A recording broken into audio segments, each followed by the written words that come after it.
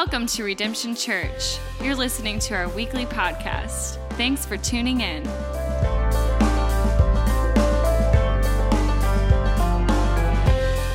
Good morning, Redemption Church. What's up, guys? What's up? So I'm excited. So I am a Texas, not born, but I kind of claim Texas. For everyone that, if you don't know me, I was born in Mississippi, grew up in Texas, and then God brought me to Albany, New York. And so I've known Byron for a long time. We've had some ups, we've had some downs, we've fought it out. One of the best memories is like going into the men's restroom. You see all the graffiti on the wall in there, and it kind of like just brings me back to chemistry class in high school, and Byron coming up to me and being like, "Hey, go to the men's bathroom in this wing and go check out the stall." I'm like, "All right, why?" Because I'm writing a poem about poo, and I'm like, okay, so what did I do? I went to the stall, and sure enough, there's a poem that he ended up writing, and so it just reminds me of like old school Byron and stuff. And hey, I'm excited to be here. I really am honored, and if you guys want to give me some shout outs while I'm preaching, it will help me, and just believing for God to do something amazing in your life today. Amen? Amen. Hey, if you got your scripture, jump with me to John chapter 18. We got a lot to cover today, so we're going to dive right in, and then we will go from there. John chapter 18. The title of this talk is The War of Grace.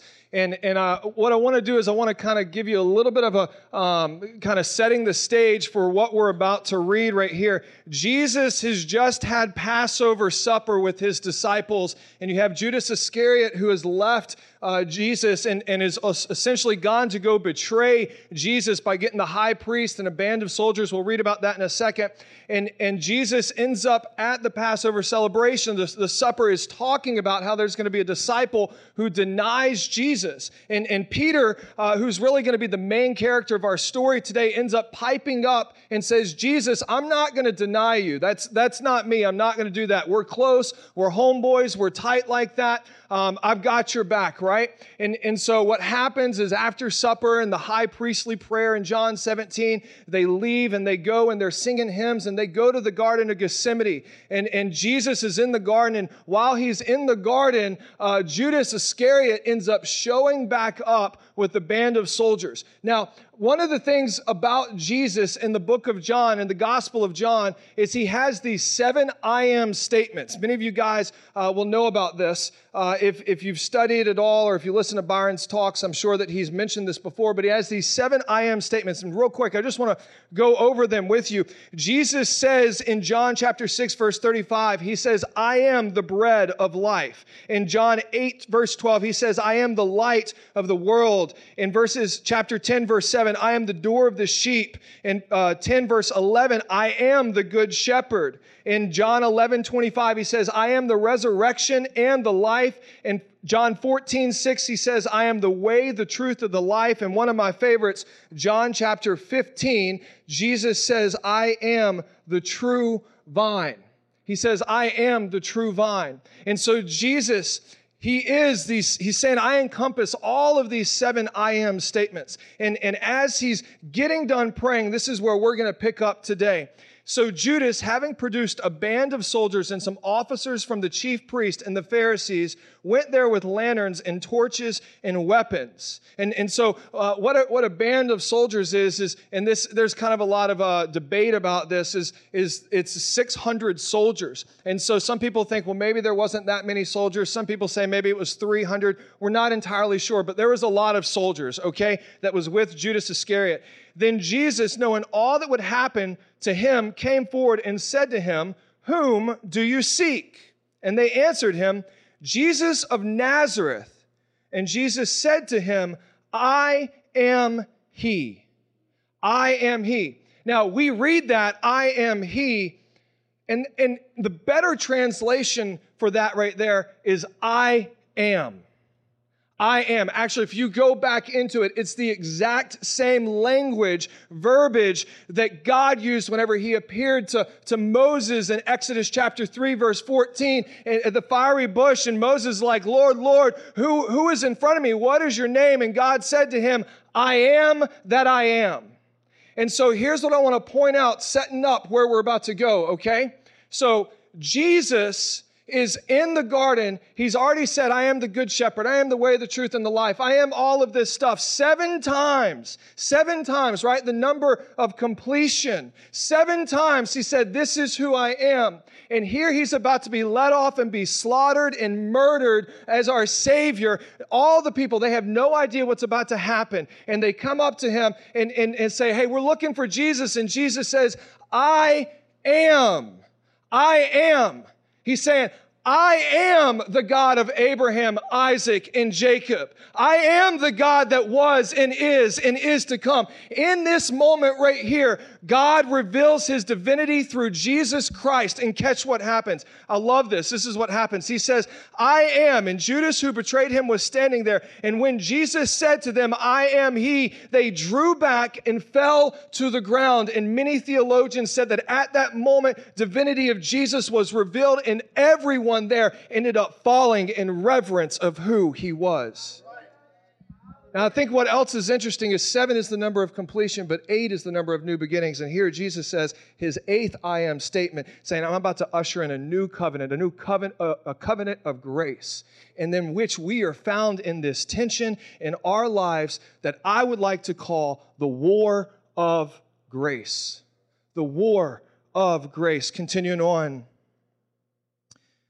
So they asked them again, whom do you seek? And they said, Jesus of Nazareth. And Jesus answered, I told you that I am he. So if you seek me, let these men go. This was to fulfill the words that had been spoken of those whom you gave me, I have lost not one. Which, isn't that the gospel? Whom do you seek?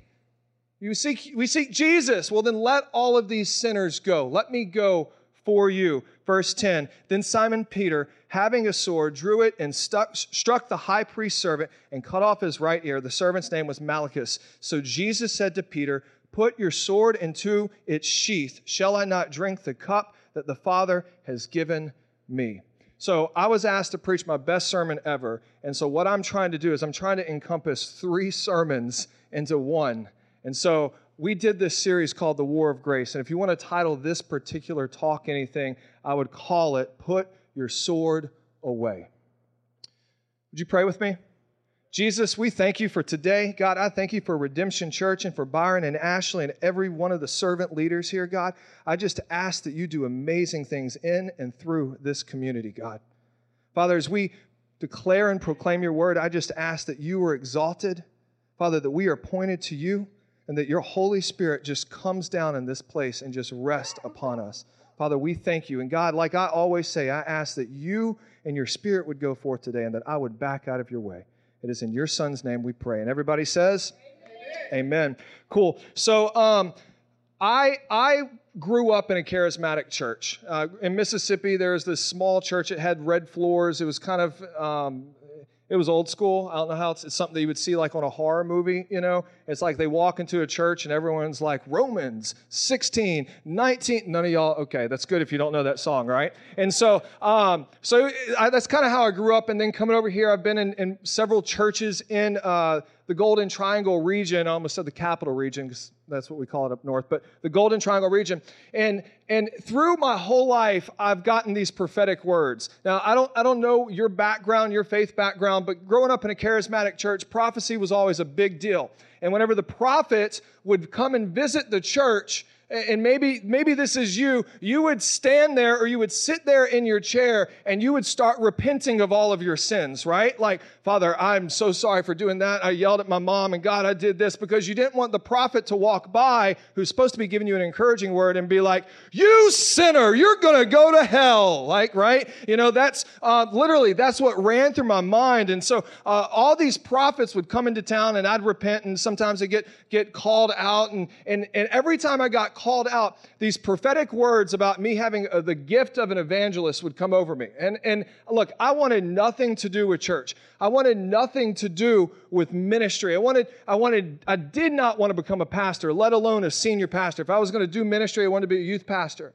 And one day, God gripped my heart at 17 years old. I was in Colorado skiing, and I was reading Matthew chapter 10, verse 39. It says, those that live their life will lose it. Those that lose their life for my sake will gain it. And that has become my staple verse right there. And whenever I read that, I don't know how else to describe it except for the conviction of the Lord came upon me. And I just sat there and I started just crying and being like, God, what are you doing? And I heard this still small voice, I want you to go into full-time ministry. And I was like, I rebuke you in the name. I can't rebuke you in your name. So, no, I didn't do that. That would be horrible, right? That's blasphemy. So, but I was like, okay. And I went to my youth pastor and I was like, hey man, I feel like God is calling me into ministry. And that's what started all of this. And now fast forward, I ended up becoming a youth pastor at another local church in this area and served there for a few years. And while I was there, there was this guy. Any of you guys ever heard of the Masters Commission? Okay, Masters Commission is like this theater drama group that comes around. So they bring in this Masters Commission. There was this guy by the name of Chris Jackson, and we had a great youth service. Like everyone's woohoo, jumping and shouting and stuff, and it's loud and pumping. And at the end, Chris comes up to me and he's like, hey man, we just want to pray for you before we end up leaving. And I'm like, all right, cool. And so he starts praying for me. And as he's praying for me, God really starts speaking to me. And God starts talking to me about planting a church one day. And I was like, all right, cool. I'm going to plant a church. And then Chris gives me this prophetic word. And the prophetic word, and this, man, it was so powerful. The prophetic word was that you're going to you're going to have the ear of the mayor in your city. And so being a youth pastor, I was like, oh, this is awesome. I'm going to have the ear of the mayor of Beaumont, right? They're going to want to come help us out and partner with us. And it's going to be really, really cool. That's what I was thinking. And at that time, God was really speaking to me about Ezekiel 37, which is the valley of dry bones. And as all of this was going on, Amy, who was another person praying for me, she turns to me and she's like, you're asking God about the dry bones, and God says that he's going to send his spirit to the dry bones. And so I'm just like a mess at this point. I'm like, oh God, I'm a crier. Don't make fun of me. I'm emotional. All right. And so I get done with this word and I'm like, yes, this is awesome. Little did I know that prophetic word right there was going to be the assignment that God had placed on my life whenever I came to Albany. And whenever I came to Albany, I went to Albany, I was engaged, and long story short, it didn't work out by the grace of God. I'm married now to an awesome woman. And while I was in Albany, God just started placing this burden to plant a church in Albany. And so we planted, at the time, White Couch Albany. White Couch Albany. And we started in a nightclub very similar to this. Actually, this is like bringing back memories. You walk in and you smell vomit and beer at the same time. And it's like, God, your presence isn't here, you know? And so it really does just bring back these memories of how we started as a church. And as things were going the first year and a half, it was tough. It was rough. As Byron said, it's the least Christian city in America, and that is not an understatement. 2.1% of our population considers themselves Christians. And so as we're doing this church and we're living and we're trying to do it, God starts to move. God starts to move, and we move from one building to another building, and then we move from that building back into the other building, and now we've got this 37,000 square foot building that was leased to us for free, and all we had to do was pay the utilities, and it was awesome, and we were like, woohoo, like, God, you're awesome. And then one day, the Times Union, our local newspaper, ends up writing a story about us, about like Christianity on Pearl Street, which is our Crockett Street. Christianity on Pearl Street. And it was an awesome article, like absolutely awesome. And 2 days later, or maybe it was the next day, I get a call from a restricted number. And I answered it. And it was, hey, is this Michael Moore? I'm like, yes, it is. Hey, this is Chief such and such with the Department of Planning and Zoning. We're giving you guys a cease and desist order because you did not file the proper paperwork. And I'm like, what? Like, no, you did not file the proper paperwork. Come down to my office. And so this is at Friday at like 3 o'clock. And so I go down to the office and I'm like, hey, what do I need to do? He's like, fill out this paperwork. We're going to try to expedite it, but you're not going to be able to have church this Sunday. And if you do, we're going to end up fining you. And I'm like, okay, so what do we do? And so we got on Twitter and This is before Instagram was big. Like, we were tweeting everyone and Facebooking everyone, and like, we don't know where we're going to have church. And another church, a Lind, kind of this missions room that they had for us. And so we ended up meeting there. And then we entered into 6 to 8 week process of City Church, or at the time, White Couch, versus the city.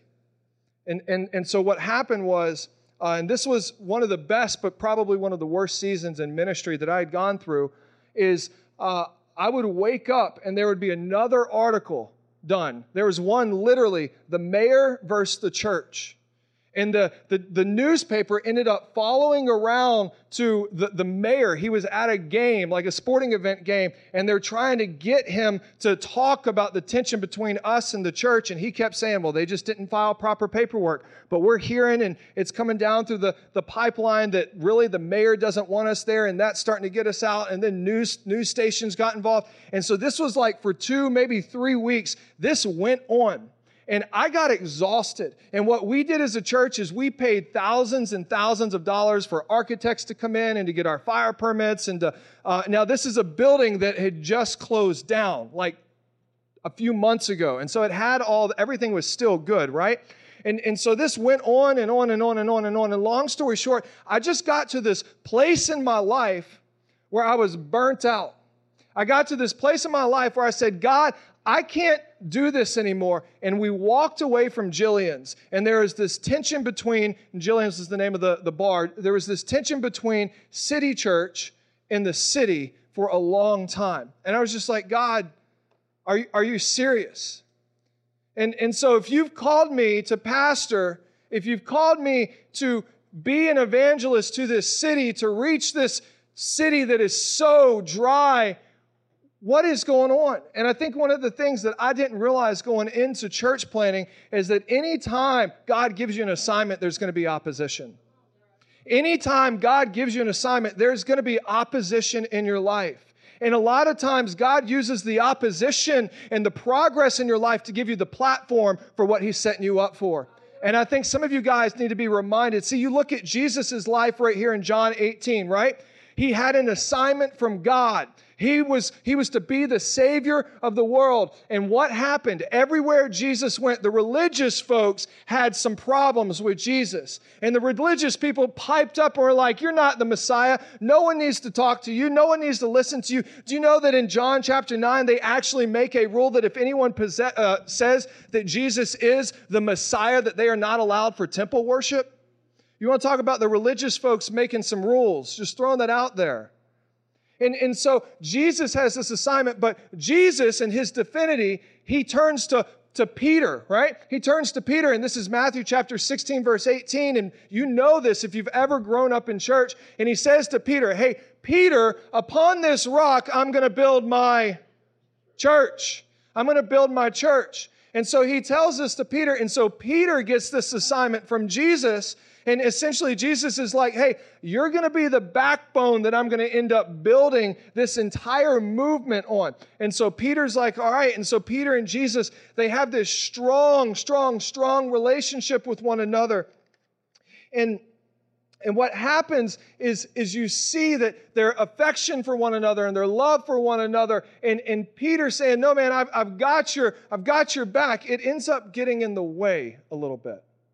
See, I want to jump back, and this won't be on the screen. I want to jump back just a little bit, because Peter, at the Passover celebration, this is what Jesus says. This is John chapter 13, verse 36. Simon Peter said to Him, Lord, where are you going? And Jesus answered him, where I am going, you cannot follow me, but you will follow afterward. And Peter said to Him, Lord, why can I not follow you now? I will lay down my life for yours.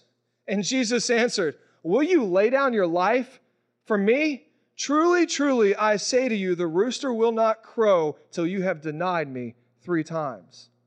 And one of the Gospels even says that Jesus and Peter, like Peter starts to argue with Jesus, which I don't recommend. But don't we do that in our lives? Like, hey, I want you to do this. I want you to go plant a church. I don't want to go plant a church. You talking to that guy over there? Hey, I want you to go and talk to your coworker about the grace that I've given you. I don't want to do that. I might get fired, Or, hey, I want you to go give all your money to the poor and to the homeless and sell everything that you have. I'm using some extreme examples, right? How about this? I want you to love your wife the way you're supposed to love your wife. God, I just don't know. And then Jesus is like, hey, I want to take you somewhere. All right, Jesus, I got your back. I got you. I'm going to fight for you. I'm going to stand up for you. How many times have you guys said that? You don't raise your hands, but rhetorically speaking. Sometimes I say that at my church and people, I'm like, how many of y'all are dealing with this? I'm like, no, don't raise your hand, please. But how many times do we end up saying that to ourselves that God, I'm never going to do this again. God, I'm going to pursue you. God, I'm going to read my Bible 37 minutes and 16 seconds each day, and I'm going to pray. I'm going to pray 2 hours and 40 minutes because I'm going to give 10% of my life to prayer, right? And we say all this stuff, and we get caught in this trap of the war of grace in our lives.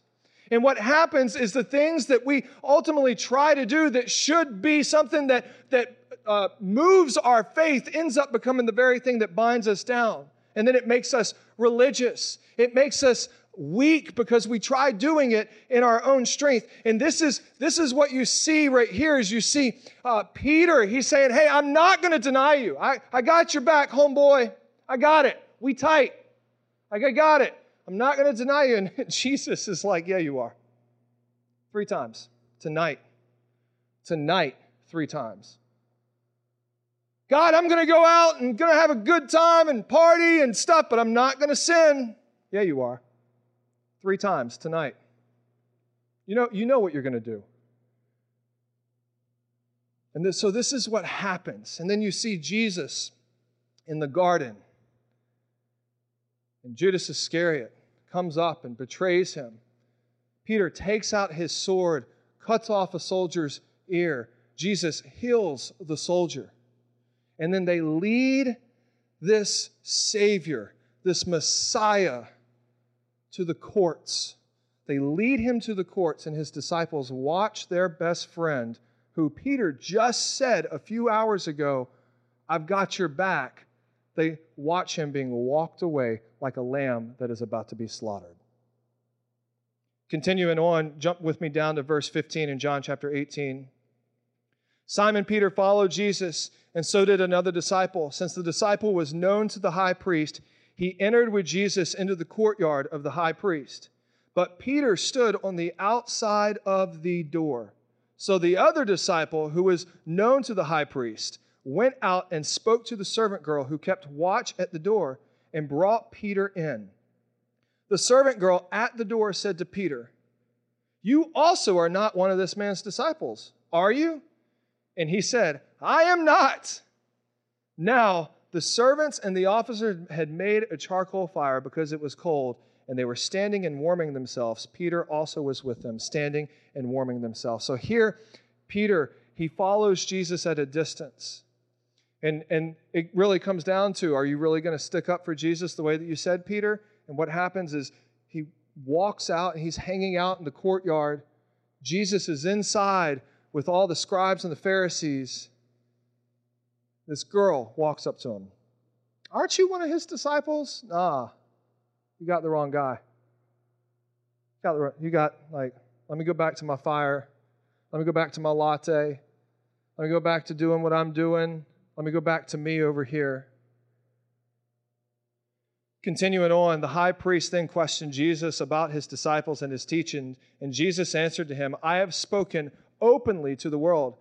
I have always taught in synagogues and in the temple where all the Jews come together, and I have said nothing in secret. So why do you ask me? Ask those who have heard me what I said to them. They know what I said." I love how Jesus, whenever people ask him questions, he just kind of re-asks the question in another way, right? Jesus just has a way of doing that. But he's saying, my testament is true. Why are you asking me whenever you've got all these people around here that you can go ask, which possibly some of the people there had set in Jesus' teachings? Continuing on, verse 22, and when he said these things, one of the officers standing by struck Jesus with his hand, saying, "Is this how you answer the high priest?" And I love that because Jesus had to be struck right there on his right cheek by a high priest to fulfill the prophecy in Malachi chapter 5, verse 1. And so you see that this is taking place. And meanwhile, Peter's on the outside, and Jesus answered to him, if what I said is wrong, bear witness about the wrong. But if what I said is right, why do you strike me? Why do you strike me? Now, I said that before that the religious folks made rules against people who followed Jesus. They made rules against people who follow Jesus. And you see this just for reference point. It's John chapter 9, verse 22. That the religious people say no one can say that he is the Messiah and come in here and worship. I think sometimes we slip into the religious gap right there. I think sometimes what we do is we say, you really can't come to church because you got issues over here. You really can't, I don't know, you can't come to our group because, you're got your problems, you talk too much, why don't you just shut up, please, no, we don't want you. Let me just say this, and I'm speaking to myself too. Why do we place a yoke of slavery on somebody else whenever God has set us free from that? Why do we place our convictions, our personal convictions on somebody else, and then we call it the law of God? No, that's not the law of God. That's God and the Holy Spirit trying to sanctify you. Quit trying to do what He's doing in you and judging somebody else for that. That's where we become like the religious folks. That's where we become like the Pharisees. And more times than not, I know for myself, I catch myself being very Pharisaical and being like, God, you're working in this with me, and that person over there, they have a mouth like a sailor. God, and Jesus is like, Michael, shut up. You used to have a mouth like a sailor too, and sometimes you still do. Look, this is church. I like to be honest if that's okay, all right? So here's what I'm saying, man. Let's not place our convictions on other people. We need to call people to a higher standard, but we do that out of a place of love, not out of a place of condemnation. We do that out of a place of acceptance and saying, I'm with you and I am for you and I've got your back, not by kicking them on the ground. And far too often the church has kicked the wounded on the ground and we leave them there for the enemy to come in and to destroy them and to devour them like dogs. And that is exactly what Satan wants to do. It is our job as the body of Christ to rally around the wounded and to pick them up and to encourage them and to love them and to call them to a higher standard, but to do it from a place of love, to do it from a place of relationship. So, continuing on, verse 25. Now Simon Peter was standing and warming himself, and they said to him, you are also not one of the disciples, are you? And he denied it. No, I'm not a disciple. How many times do I have to tell you people I'm not a disciple? Continuing on, and one of the servants of the high priest, a relative of the man whose ear Peter had cut off, asked, did I not see you in the garden with him? Peter again denied it, and at once the rooster crowed.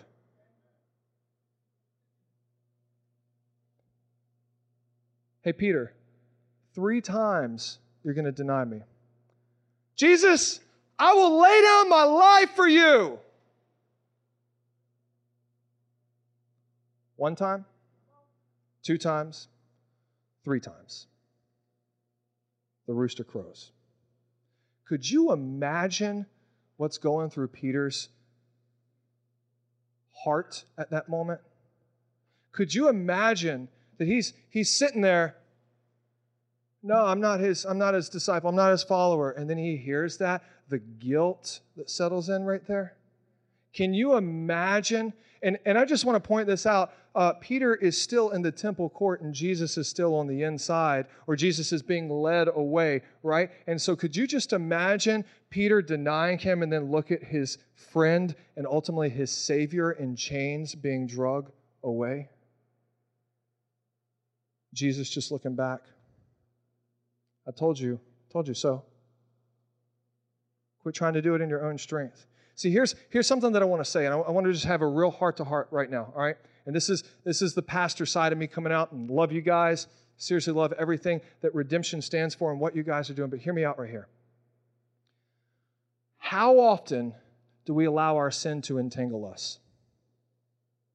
How often do we allow our sin to entangle us and we hide it? Let me ask you this.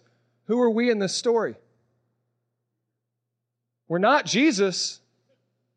And if you are, I don't want you to go and die and be my Savior. Sorry.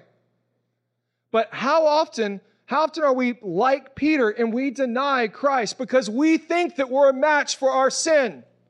How often do we say, God, I got this right here. Why don't you stay over there and let me do my thing? I got my porn addiction. I got my broken marriage. I'm going to fix this. Are you now?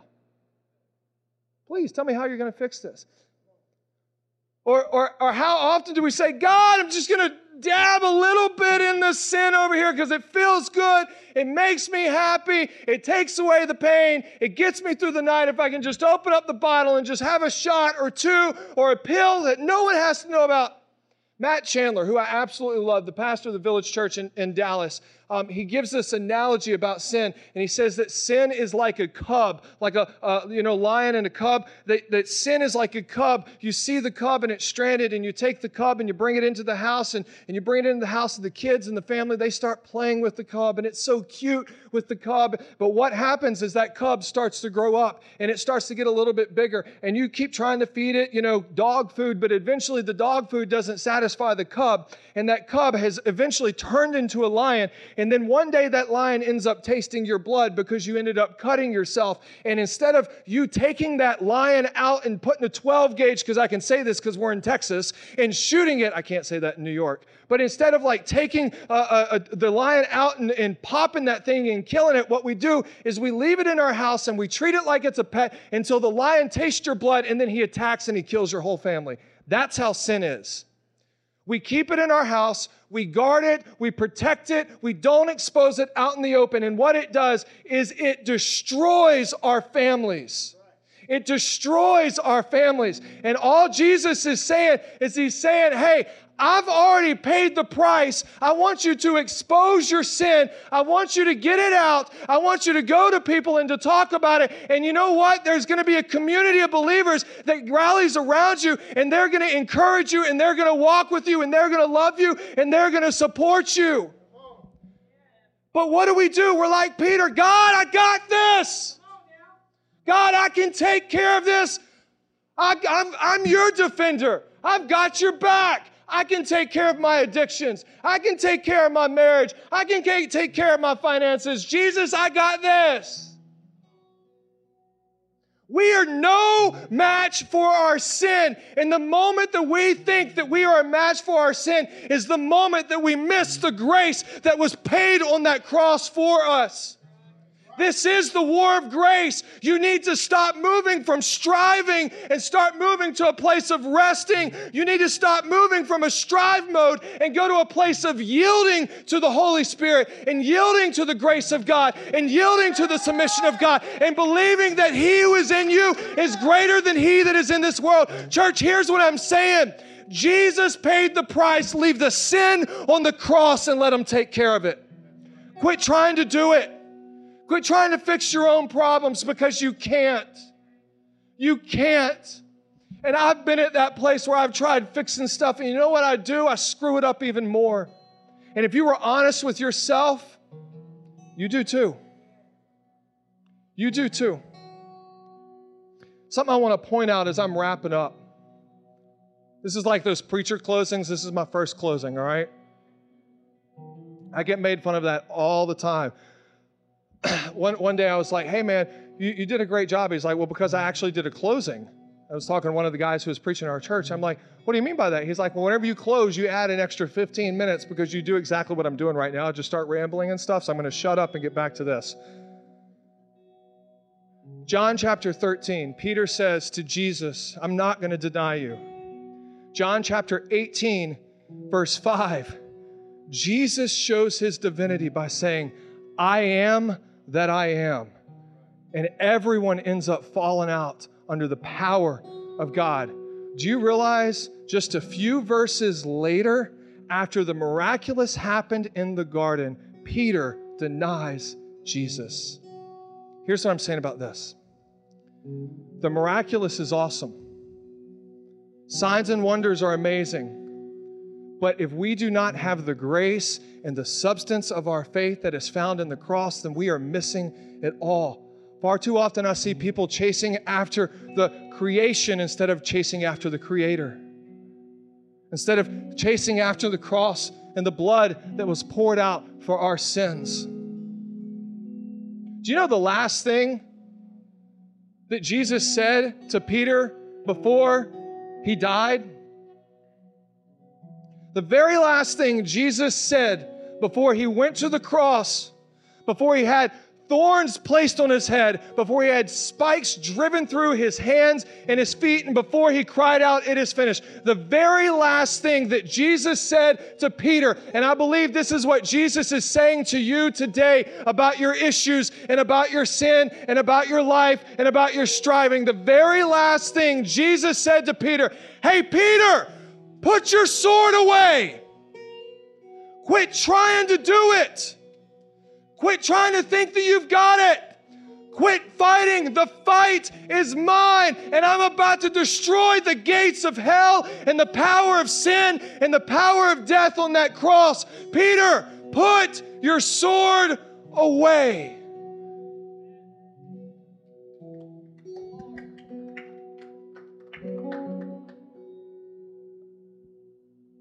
So a few years ago, we have this battle with the city. Got all these prophetic words. Michael, you're going to be an evangelist. Michael, you're going to reach this city. And I get in strive mode. And I start trying to do it in my own strength. And I get tired. I get tired doing the work of the Lord from my own strength. And we become this nomadic church. And if you ever want to hear the story of our church, there's a documentary, it's called Salt and Light on YouTube. It's about 20 minutes. It's crazy what we went through the first 5 years of our church. The first 5 years of our church, we moved 11 different times. The first 5 years of our church, we saw turnover left and right and left and right and left and right. People would come in, and we'd have to move because of an issue, and then we'd go to a hotel, and then we lost everyone. And then I'm sitting there, and I'm like, "God, where are you in the middle of all this?" And I didn't realize that He was dealing with me and sanctifying me and getting me ready for what He was about to do. And finally, whenever I had given up, I had exhausted all the energy that I had. We're sitting at the Madison Theater, which is essentially it's another bar. And one of the guys in the church comes up and he says, "Hey, there's this building I think that you would like. It's on the corner of Washington and Lark, which is the second busiest intersection in Albany." And I'm like, "Okay, cool." And so we go to this guy, we go to the landlord, and we start talking to him and negotiating with him. And he wanted $7,800. And there was just no way, like a group of 50, 60 people at the time had $7,800 a month for rent on top of renovations and everything else.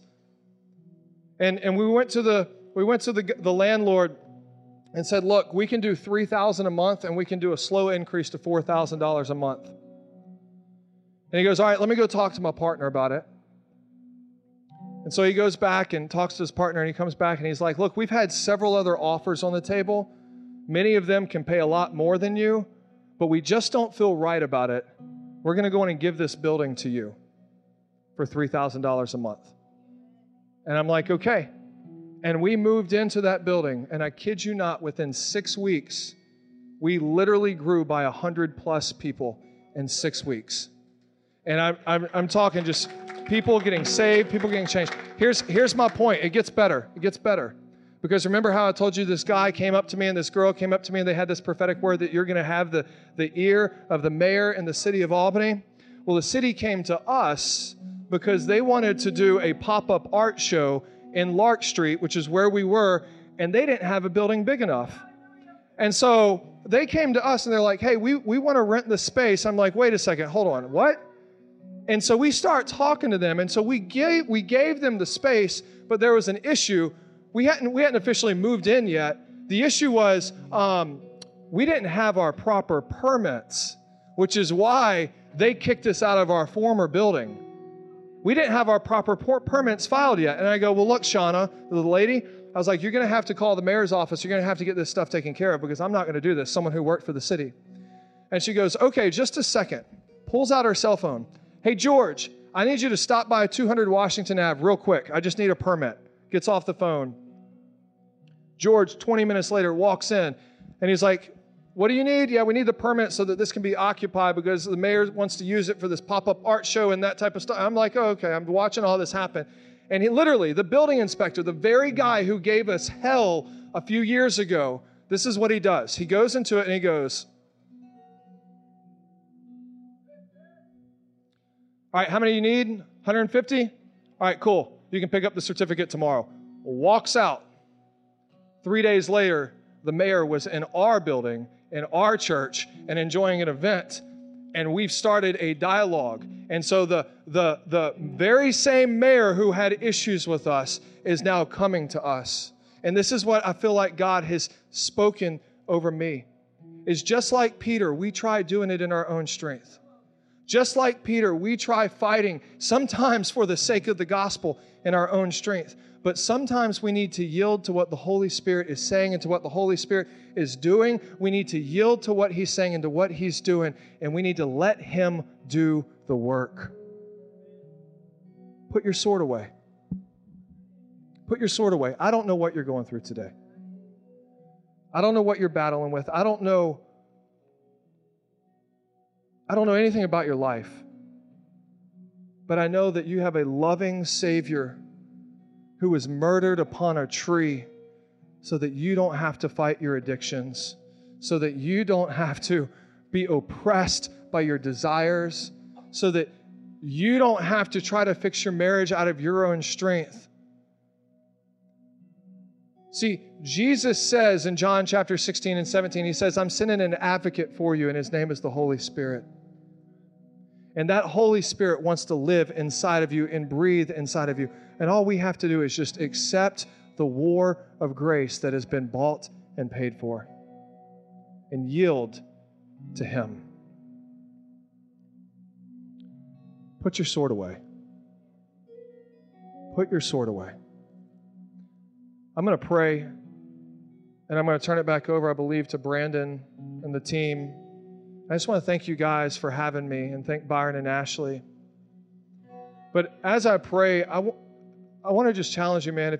If you feel something going on in here right now, that's God wanting to do something in your life. And if you've never embraced the saving grace of Jesus Christ, I want to encourage you. They have a prayer team in the back, and they want to pray with you, and they want to invite you into making Jesus Lord of your life. It is the craziest thing, but it is the best thing you could ever do. The absolute best thing you could ever do.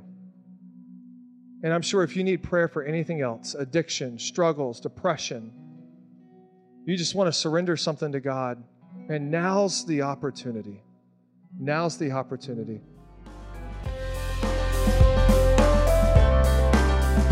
Redemption Church meets every Sunday morning on Crockett Street at The Gig. If you would like to know more, you can find us online at www.redemptiontx.com or join us for one of our 2 services at 9:30 or 11:15 a.m. Sunday mornings in downtown Beaumont. Kids are welcome too. We are Redemption, and we would love to meet you.